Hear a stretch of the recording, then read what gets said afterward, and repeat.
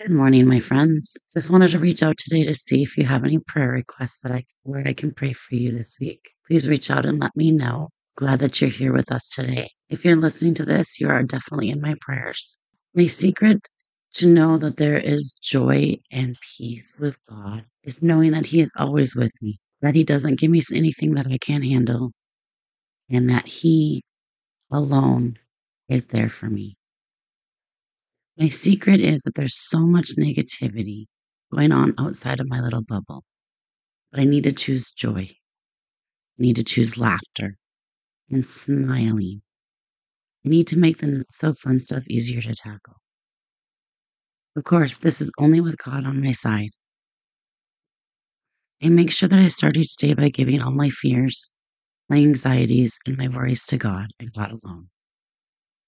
I keep my faith and belief in Him, knowing that He knows everything that is going on in my life, whether it's big or small. He gives me the choice to turn to Him or to try it on my own. Let me tell you, friends, I've tried it on my own for many years. It's not as easy and it's not as much fun as my relationship with God is now. My experience got me nowhere when I was doing this on my own. Every day now I sit in prayer. I sit with my Bible and I sit with my journal.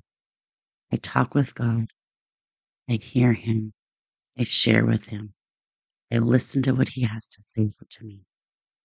Something that He's been telling me right now is to wear the armor of God because I know that I am protected by God. And that gives me the freedom to smile, the freedom to laugh, and the freedom to be filled with joy and peace. So the verse that I'm going to read to you right now is Ephesians 6:10-18 from the New International Version.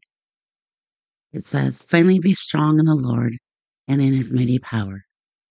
Put on the full armor of God so that you can take your stand against the devil's schemes.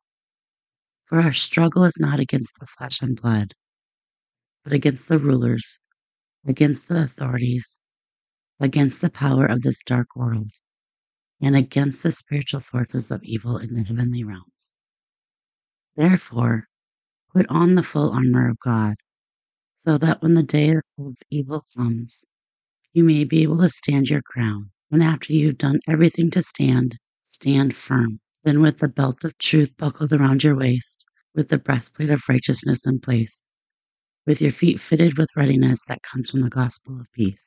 In addition to all this, take up the shield of faith. With you can extinguish all the flaming arrows of the evil one. Take the helmet of salvation and the sword of the Spirit, which is the word of God, and pray in the Spirit on all occasions with all kinds of prayers and requests. With this in mind, be alert. Always keep on praying for the Lord's people." So again, I just ask that if you have any prayer requests, please reach out to me. You can reach me at my email, juliescoaching@hotmail.com. Check us out on our podcast, which obviously you're here listening now, so thank you. Please make sure you share and like.